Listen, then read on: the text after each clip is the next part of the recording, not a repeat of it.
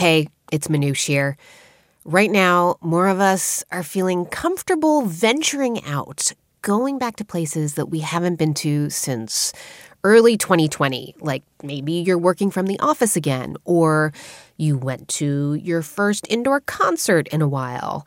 As you can hear, I am getting over COVID, so I am happy to be finally out and about after being stuck at home for a couple weeks. Anyway, it feels like the perfect time to revisit our episode about the power of spaces and how a structure can change the way that we think, the way that we behave.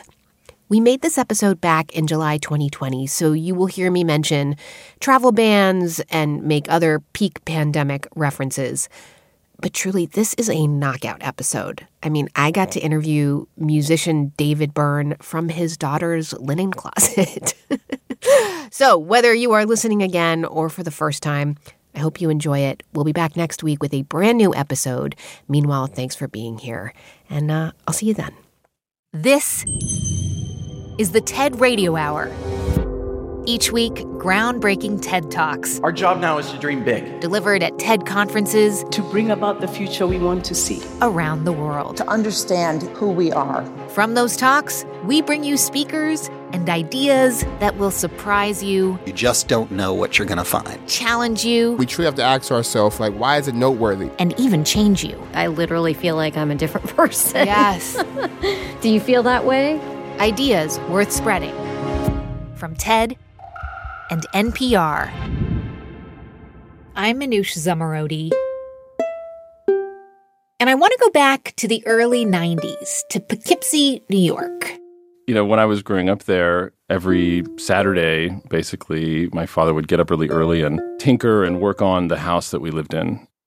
This is Michael Murphy, and that house was an old Victorian. It was designed by this incredible architect named Horace Trumbauer. You know, the kind with shingles and stained glass windows, a big wraparound porch, but it was kind of falling apart. Yes, sure. It was very drafty. There was rot in wood. The porch was falling down. There was stained glass that needed to be, fixed. This is my worst nightmare, by the way. Yeah. But Michael's dad loved it, and slowly restoring this house piece by piece became his ritual for years. Nonstop, every Saturday throughout the year, just some project that would take, years to figure out, he would just kind of chip away at. Even after Michael left for college and moved abroad, until 2004. I got a call from my mother that my father was very sick with cancer, and that I had to come back in order to be with him on undefined death watch, we might say. He had about 3 weeks to live, they told us. And he was only 52 years old, is that right? That's right. He was 52 years old, so pretty young and quite surprising for us. And I'm sure, many of us have experienced something tragic like that, where the tablecloth is pulled out from under you and some things remain and some things fall off. And, so I dropped everything and moved home. That stasis, that paralysis, that condition of anxiety, of just keeping myself busy, really to avoid thinking deeply about what this loss might actually mean. That's when I decided to think about the house and trying to finish what he had left before this event happened. And he decided to help me.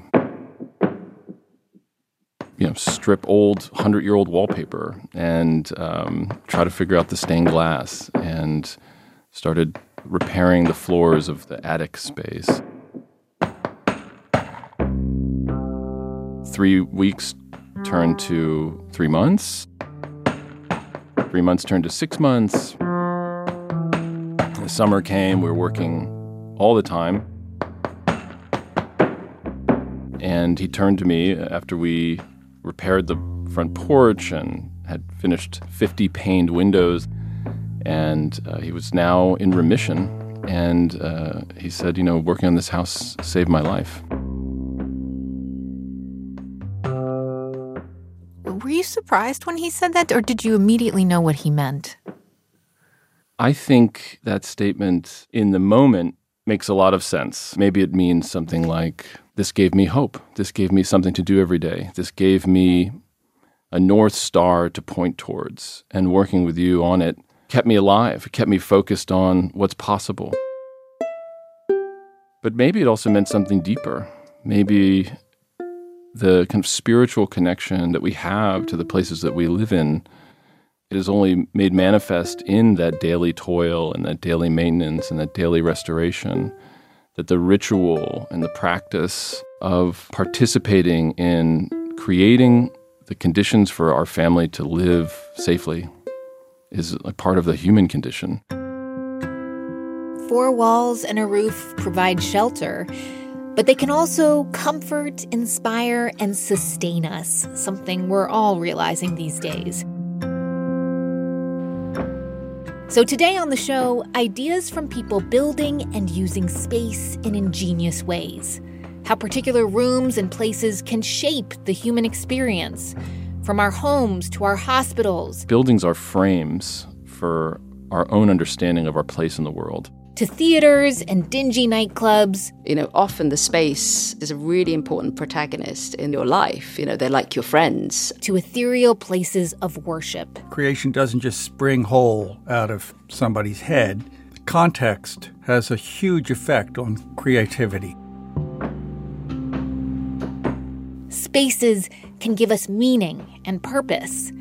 And just as that house inspired Michael's dad to keep going, it also set Michael on a new path into architecture, to build structures that had the power to heal. So I'm hoping that you're going to tell me that you go off to architecture school and they are like, welcome, we will make all those big ideas. You will be able to build them for people in the rest of the world. Is that what happened, Michael? A version of that. I won't... It was a unique moment. So this is 2005, 2006. Great, fancy, beautiful, expressive cultural centers were being lauded and talked about. But I wouldn't say I was hearing a lot of or learning about this thing that really, I think, struck my father, this deeper spiritual connection to why we build or what the design of a home might mean to us in our daily lives. Is it fair to say that what you're talking about is this idea that architecture can inspire awe and wonder, but it wasn't being used to do something more sort of practical, and that it wasn't being used to heal in a much more sort of humanitarian kind of way? Yeah, I think architecture does do both of those things. I think architecture does produce a sense of wonder, but it does more than that. It affects our daily lives. It affects our physical health, it seems. It affects our ability to imagine a possibility of living a more productive and more hopeful life for our families. And those links are broken, it occurred to me, until I meet this amazing doctor. His name is Paul Farmer, and I think he bridged some of that gap for me. Michael Murphy continues his story on the TED stage. Just as I was about to start my final exams, I decided to take a break from an all-nighter and go to a lecture by Dr. Paul Farmer, a leading health activist for the global poor. And I was surprised to hear a doctor talking about architecture. Buildings are making people sicker, he said. And for the poorest in the world, this is causing epidemic-level problems.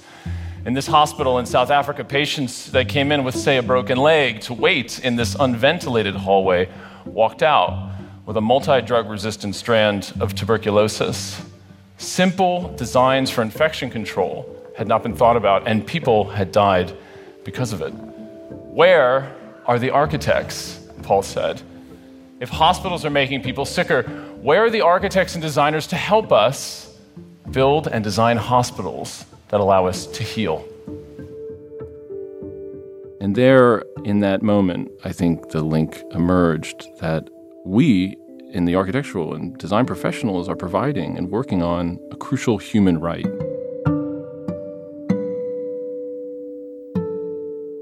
Without the ability to live in a life of dignity in a place that protects you, drugs won't work. The full scope of your ability to live a fruitful life is restricted. Did the plan come together then that you would join him and help his mission through architecture? Yeah, so that started a long journey to work with Dr. Farmer and his team in Rwanda. And the first thing that I did was I met their head engineer, an amazing guy named Bruce Nizet. And Bruce was leading all their building projects.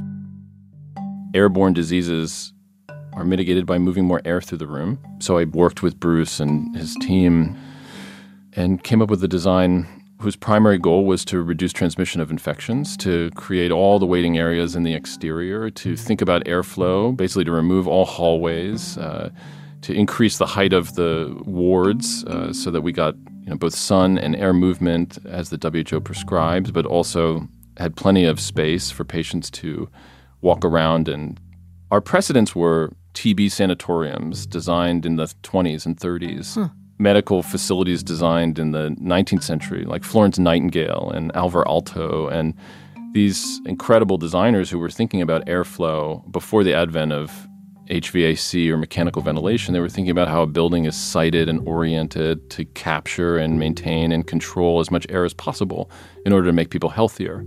And we're thinking about this all the time. I'm sure now you're thinking about, with the coronavirus, the tables that you're touching and the spaces and the handles.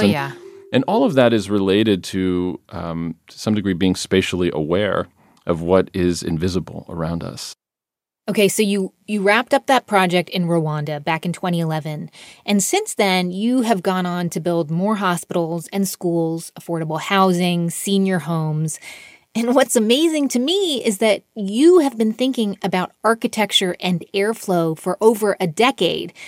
And I mean, the rest of us literally just started thinking about this in the last few months. Yeah, I think we're undergoing a real existential moment in our relationship to the built environment around us, sort of recognizing that suddenly the built space around us could really threaten us. And while hospitals are designed, or at least we hope they are designed, to think about mitigation of disease, the apartment building that you live in is not designed that way. The restaurant that you go to is not designed to manage disease transfer. And so we are suddenly in this moment where we have to think about all buildings as threatening our health and all built spaces as potentially improving or protecting us a little bit more seriously. Do you think even when the pandemic is over, that we are going to be forever changed in some ways with our relationship to our homes and to indoor spaces? I think so. I hope so. I mean, 6 feet is really a proxy for us to get more airflow. And with that understanding, we start to see, at least I have started to see buildings really as breathing machines, as lungs themselves. If we acknowledge and accept the fact that, buildings are basically allowing us to breathe freely, then it really becomes a question of rights, that we have the basic human right to breathe. And we then can demand it in our policies and our codes, and demand that housing is better. That with that demand, how could we allow prisons to exist the way they do? Institutional buildings have to be radically rethought under this rubric of the right to clean air, the right to breathe freely. And I think that's while challenging and certainly going to be difficult to redesign spaces, I think the public will be demanding more accountability from the built world around us, which I think is a really good thing. That's Michael Murphy. He's the founding principal and executive director of Mass Design Group, which designs hospitals, schools, and memorials around the world, including the National Memorial for Peace and Justice in Alabama. You can see his full talk at TED.com. On the show today, The Power of Spaces. I'm Manoush Zomorodi, and you're listening to the TED Radio Hour from NPR.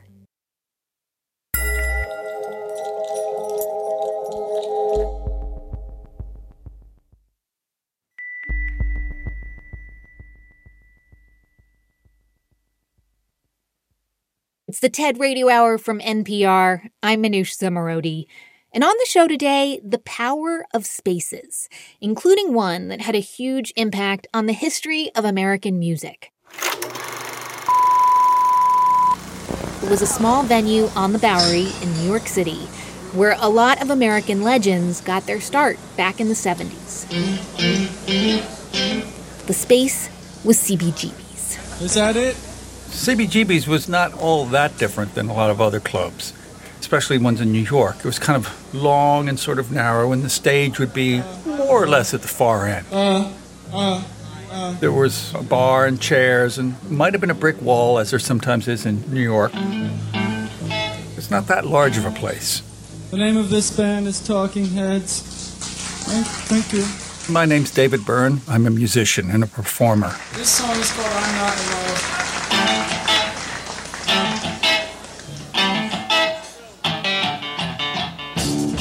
So CBGB's was where you ended up having your big breakthrough.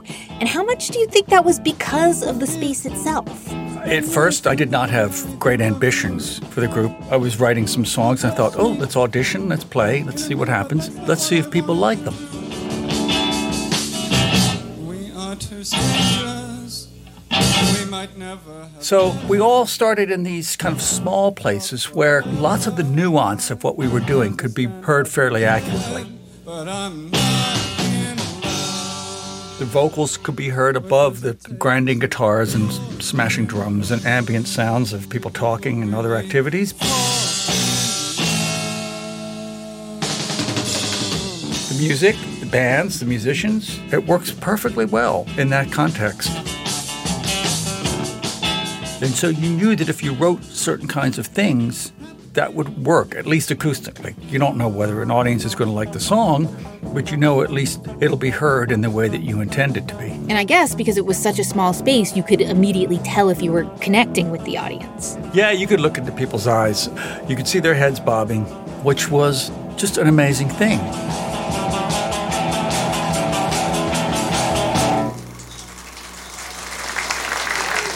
Thank you. David Byrne continues his story from the TED stage. Since then, I've played other places that are much nicer. I've played Carnegie Hall and places like that, and it's been very exciting. But I also noticed that sometimes the music that I had written or was writing at the time didn't sound all that great in some of those halls. We managed, but sometimes those halls didn't seem exactly suited to the music I was making or had made. So I asked myself, do I write stuff for specific rooms? Do I have a place, a venue in mind when I write? Is that a kind of model for creativity? Do we all make things with a venue, a context in mind? So it sounds like over the course of your career, as you went from venue to venue, it kind of started to dawn on you how those spaces were changing your music. Well, my realization was that creation doesn't just spring whole out of somebody's head. It's influenced by all sorts of different factors all around them. They're far from invisible, but they're not really acknowledged that much. Context has a huge effect on creativity. And the sound of the rooms we perform in, the acoustics of those rooms, really works best for some kinds of music, and it doesn't work that well for other kinds of music. So, in other words, like a room is kind of a canvas for making music. Exactly. And therefore, there'll be a kind of evolutionary process where the ones that don't work that well in that room will get weeded out. You won't hear very much of that there, and you'll hear more and more of the stuff that works well acoustically in that room. David says there are examples of how space has shaped the course of music everywhere. So, like if you want to get a feel for Bach's approach to music making, just walk into a Lutheran church. The church where Bach's music was played was a lot smaller than the great Gothic cathedrals that had kind of gone before. And then he famously worked with a tuning system that allowed him to be a lot more pointillistic, wander the keyboard a lot more. All those trills. Yeah, all that stuff. It would just turn into mush in a Gothic cathedral.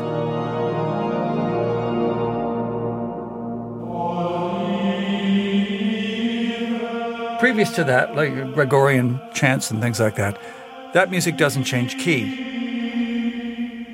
So that if you're in a Gothic cathedral and one note reverberates, it's still in tune. All the reverberant notes are going to enhance the music that you're making.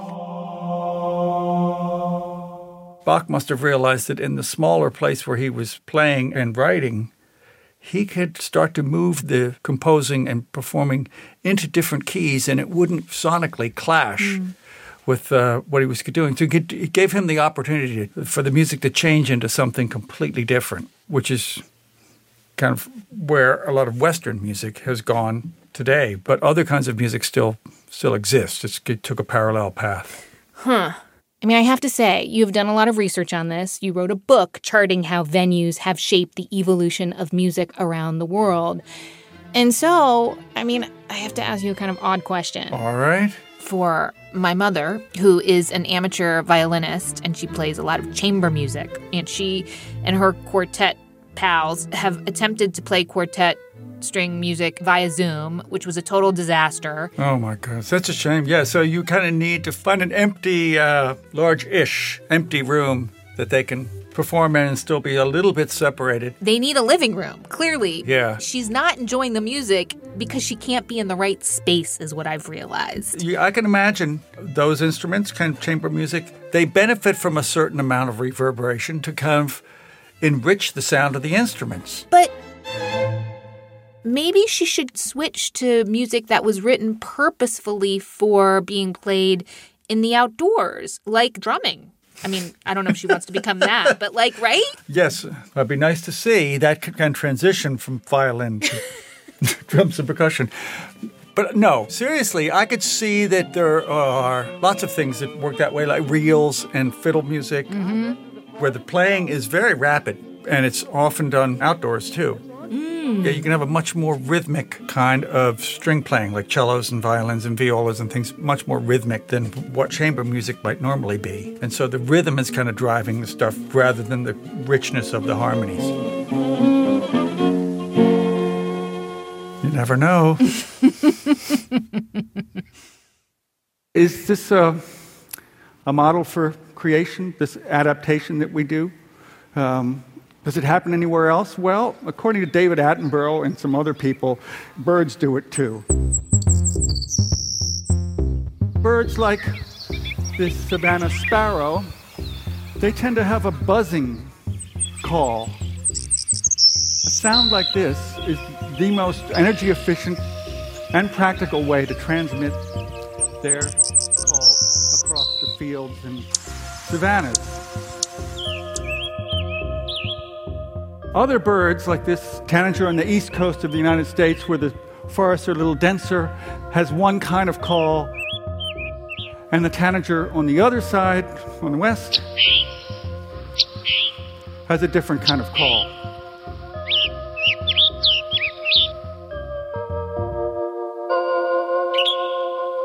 This was some of the most fascinating stuff that I came across.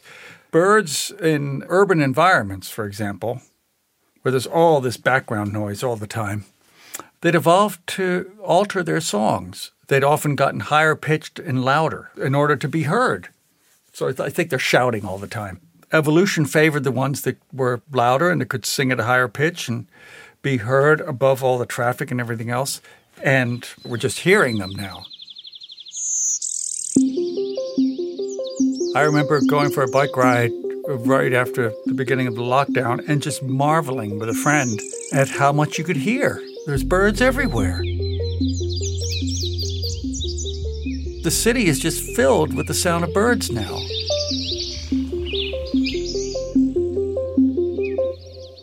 Maybe they were there all the time, but we're sure aware of them now. So can I just ask you, in this time of the pandemic and social distancing, how do you think that being home so much is going to affect the creative process for you and your fellow musicians? Wow. To be honest, I don't know.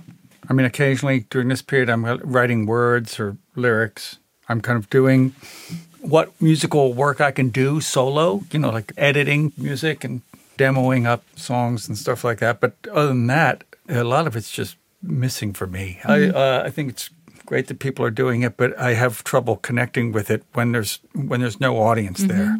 An audience seems so much a part of the performing experience. I hear a real sadness in your voice as you talk about this. Yes, in a way I feel like recordings are one thing and a live performance is another thing. There's a big overlap, but they're not the same thing at all, really. You maybe lose a little bit of the kind of super-duper clarity when you're listening to a live performance, but if you just wanted to hear kind of a pristine version of the song, then just put on the record.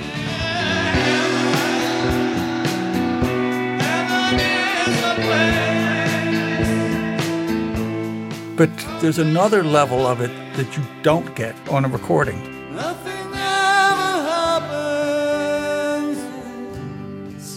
Oh, heaven. This connection between the performer and the audience, and the fact that you're there with a lot of other people, all those things that we kind of miss at the moment, they're keyed, I think, to the arts and to who we are as human beings. Nothing ever happens.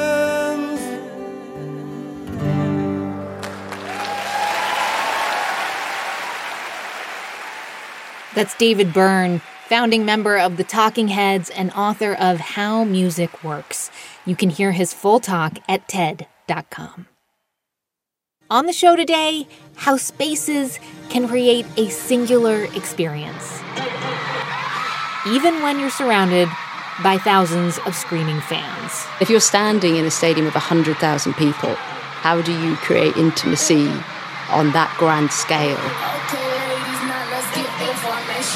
The set design for Beyoncé's 2016 Formation tour featured a 60-foot-high revolving monolith, a glowing cube projecting Beyoncé as larger than life, but with video imagery of her so close up that you feel intimately connected to her. How do you behave at once as this sort of diva, icon, figure, hero, and also be the little barefoot creature, the little old you, with your vulnerabilities? This massive structure seems almost alive as it rotates and then splits open to reveal acrobats flying midair. You're adventuring into new territory, and that's where new things happen.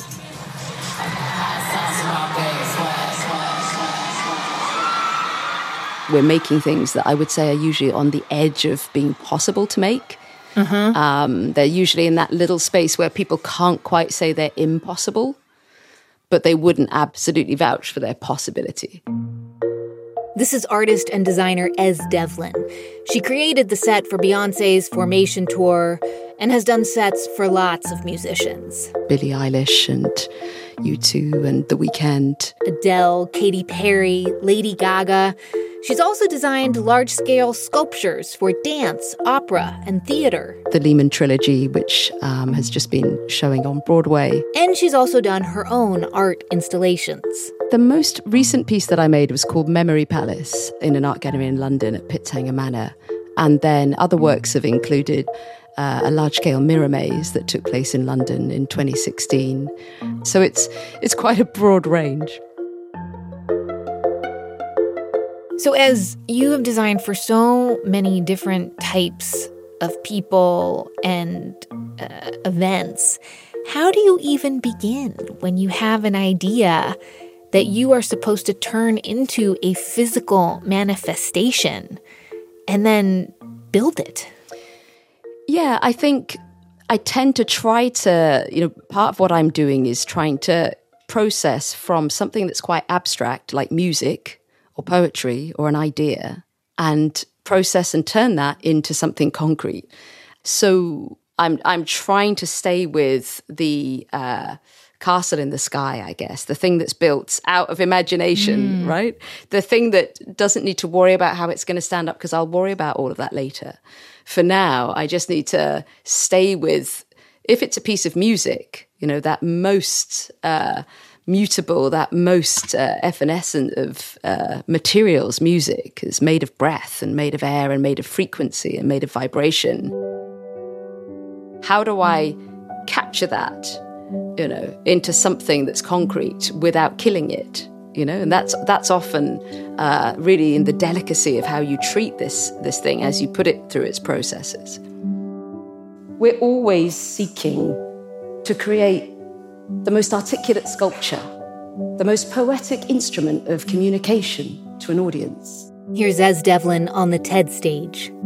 It's a temporary population of 100,000 people who've all come there to sing along with every word together, but they've also come there, each seeking one-to-one intimacy with the performer.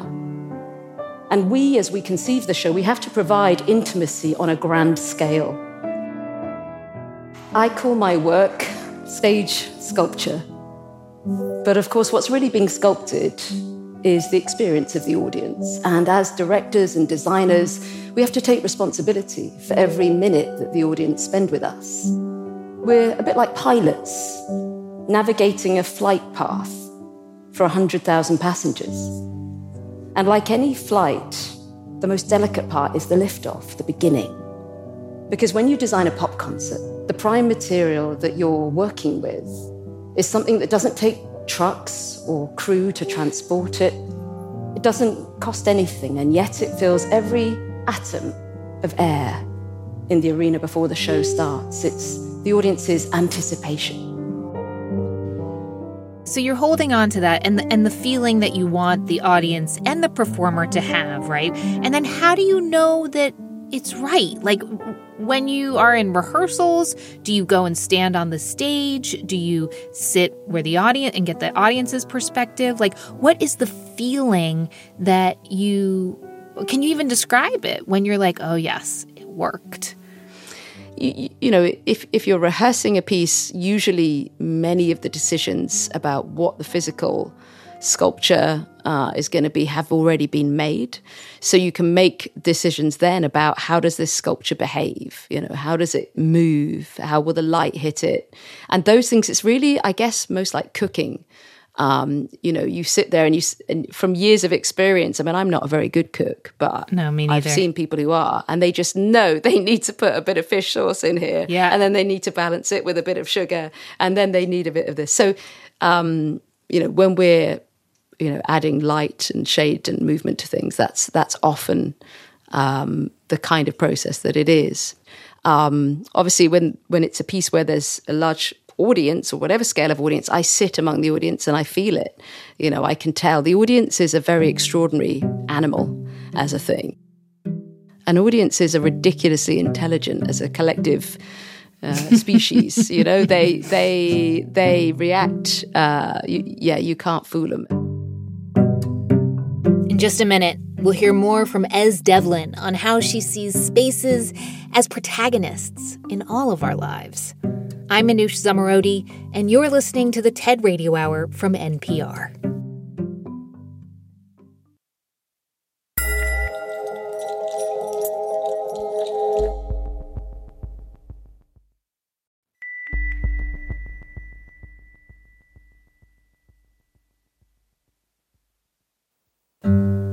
It's the TED Radio Hour from NPR. I'm Manoush Zomorodi, and we were just talking to Ez Devlin about how she uses spaces to create an intimate experience for her audience.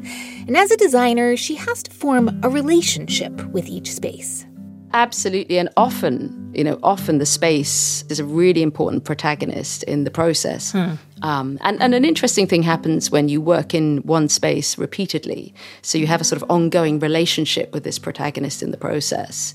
So, for example, there was a very, very small theatre which I worked at a lot, called the Bush Theatre in the 1990s and early 2000s. And it was, you know, a theatre that only fit 75 people. The stage was probably, 18 by 16 foot. It was a tiny little stage. And yet some of the finest actors in London wanted to, perform there and started their careers there and things. Because of that intimacy with the audience. And because I did a run of sort of 5 or 6 shows, one after the other there, I really began to, have a sense of what each corner of this space could deliver, and how it, as an instrument, if we're talking about spaces and sculptures as instruments, how to play the instrument, I really began to learn it. It frees you in a way when you know a space like that, don't you think? Well, I think you begin to have a conversation with it through time. And it's at that point that you realize then how important those ongoing collaborations are, whether they're with collaborators, writers, musicians, artists, or with spaces. you know, and you really value those as you start to look back through time. You value the fact because what you do is you remember that the first time you walked into that space, you were one person at 25. The next time you walked into that space, you were a different person at 32.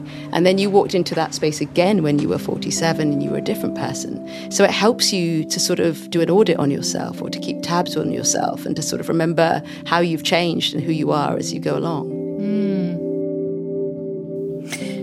I've been thinking about my own relationship to spaces before the pandemic. And I just feel like, God, I took you for granted office where I got to hang out with people and write on whiteboards.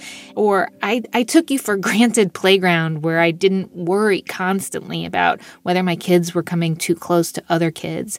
And I wonder if you feel that there's this new appreciation that your audience might have for space because, you know, I'm guessing that when they would go to see one of your plays or see your set design at a show, they felt it in the moment, but maybe they took away the memory of it, but maybe they'll now also have an appreciation for it because they have experienced space differently. Well, I think you put that really beautifully. And, you know, the way that you just listed those spaces, they are protagonists in your life. You know, they're like your friends. But I do think there's an opportunity. I think practically we'll be making work outside sooner than we'll be making work inside. And I do think it's a really, you know, I often say when I work in a stadium that the most important thing that happens on the night is nothing to do with anything that I'm doing or that the person who's singing is doing. It's the sun setting is the real event.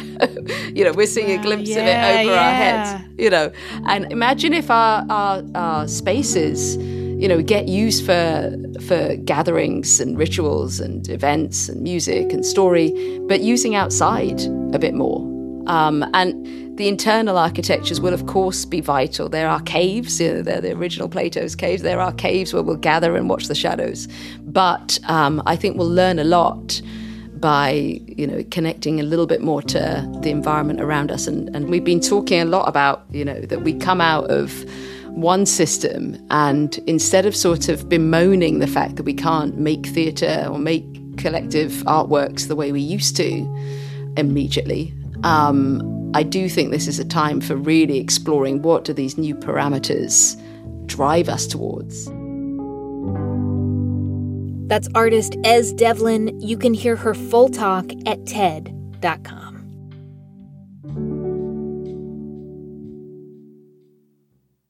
On the show today, the power of spaces.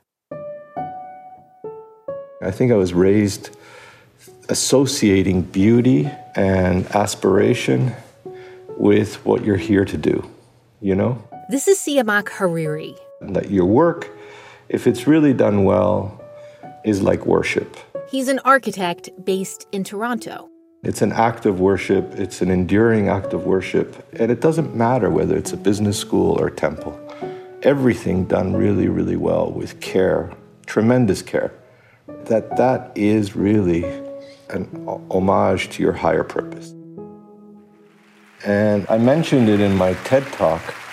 The School of Architecture that I studied at some 30 years ago happened to be across the street from the wonderful art gallery designed by the great architect Louis Kahn. We used to go across the street all the time and visit this building. It is a beautiful building. And one day, I saw the security guard run his hand across the concrete wall. And it was the way he did it, the expression on his face. I could see that the building touched him. Something touched me. I could see that the security guard was moved by the building. I mean, I don't know if you've ever had that happen to you, and that, you know, makes your knees weak or something like that. Architecture has that capacity to move you. I could see it, and I remember thinking, wow, how does architecture do that? At school, I was learning to design, but here was a reaction of the heart, and it touched me to the core. Over the next 30 years, Siamak designed schools, galleries, theaters, large and technically challenging projects. but he was always chasing a feeling. You aspire for beauty, for sensuousness, for atmosphere. The emotional response, that's the realm of the ineffable and the immeasurable. And that's what you live for, a chance to try. And then in 2003, Siamak got his chance. There was an open call for designs for the Baha'i Temple for South America. This was the first temple in all of South America. It's a continental temple, a hugely important milestone for the Baha'i community because this would be the last of the continental temples and would open the door for national and local temples to be built around the world. And the brief was deceptively simple. A circular room, 9 sides, 9 entrances, 9 paths, allowing you to come to the temple from all directions. 9 symbolizing completeness, perfection. It's a whole new typology. It's a whole new form. It's a whole new thing. It has no pulpit. No pulpit. There's no clergy. No sermons. So now you're not even dealing with precedent. And in a world which is putting up walls, the design needed to express in form the very opposite. So you have to create a place which will accept everyone from all backgrounds. To people of all faiths. Saying that all of humanity is one. All the faiths are one. A new form of sacred space. It was like designing one of the first churches for Christianity or one of the first mosques for Islam. So we live in a secular world. How do you design sacred space today? And how do you even define what's sacred today? It sounds daunting. I mean, it's a once-in-a-lifetime kind of opportunity for any architect. But you are also Baha'i, right? And so this was a really big deal. Minouche, I was brought to my knees so many times I can't tell you. What happened? Well, I didn't think I had any way to contribute to this incredible conversation. And putting yourself forward for something like a Baha'i temple is absolutely, it's just overwhelming. You never feel that you're worthy. But how many times in your life do you have the opportunity to actually put your work in line with an aspiration that is as high as you could reach, that pushes you to your furthest reach? And that was really how I remember it. And then this thing took me in, this quote took me in, this extraordinary idea. What was the quote? It was a quote from Baha'u'llah, and it says that a servant is drawn unto me in prayer. It says that if you reach out in prayer, that the pillars of your heart will become a shine. And I love this idea of the inner and the outer. Like when you see someone and you say, that person's radiant.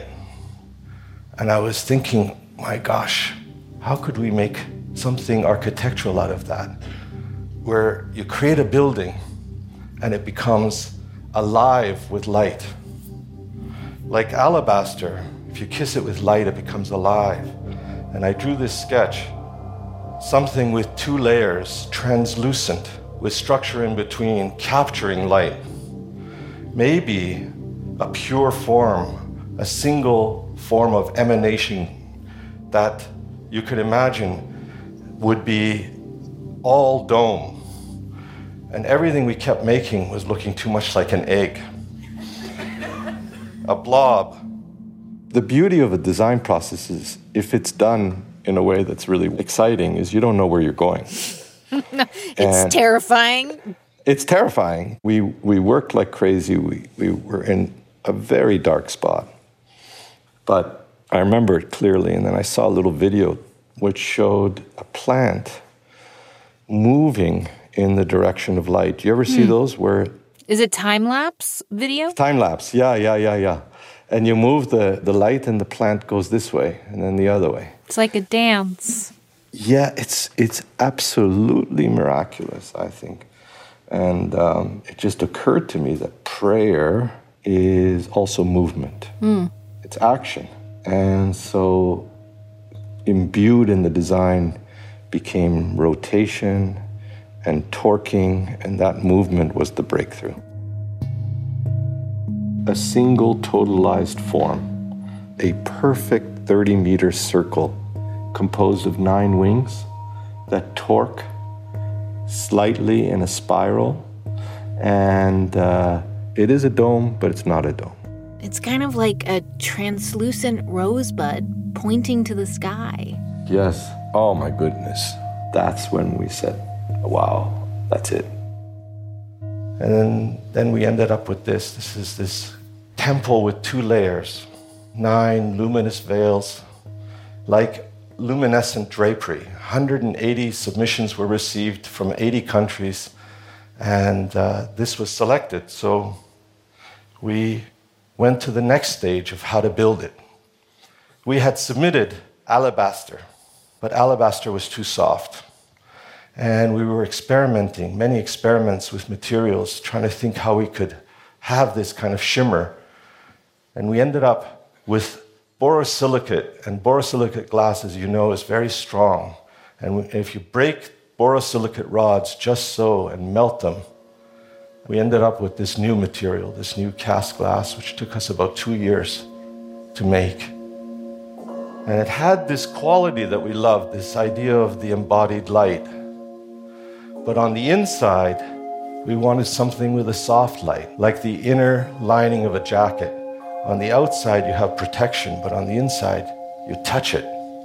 So we found this tiny vein in a huge quarry in Portugal with this beautiful stone, which the owner had kept for 7 generations in his family, waiting for the right project, if you can believe it.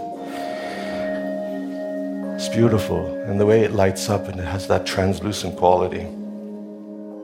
And then, because of the way this temple was designed, during the day, the light is moving because the sun is moving. And so there's an oculus at the top, and there's these slivers of light, and the whole figure is moving with the day. And in the early morning, the light in the temple is this beautiful blue, you know, that dawn light. And in the afternoon, you have to experience it. It's this beautiful sunset orange light. The whole temple becomes completely immersed in this afternoon sunset light. And then, of course, at night, it reverses itself where it becomes emanating light. So it emanates light and becomes this structure that has this sense of flow to it. I've been there many times and watched it. And what I love the most is the stories that come from people. They say that they feel something, and it's like the security guard, right? That runs his hand, this emotional reaction. And so definitely that's happening. I mean, I saw somebody, I'll never forget, he was like a biker. He had tattoos from top of his head to the feet, and he was sitting motionless for 30 minutes. I'm telling you, Manoush, and tears are coming down his eyes. And I thought, wow. And so this is what you want. You want a space that just belongs to everybody. It might be a while till you are able to travel back to the temple. Does that make you sad, because of the pandemic and travel restrictions, and who knows where things are going with the virus spreading? No, in fact, until you just mentioned it, I didn't even think of it. Really? No, I think that it's not mine. As I said, I think really it's way bigger than me. And so I don't have that kind of relationship with it.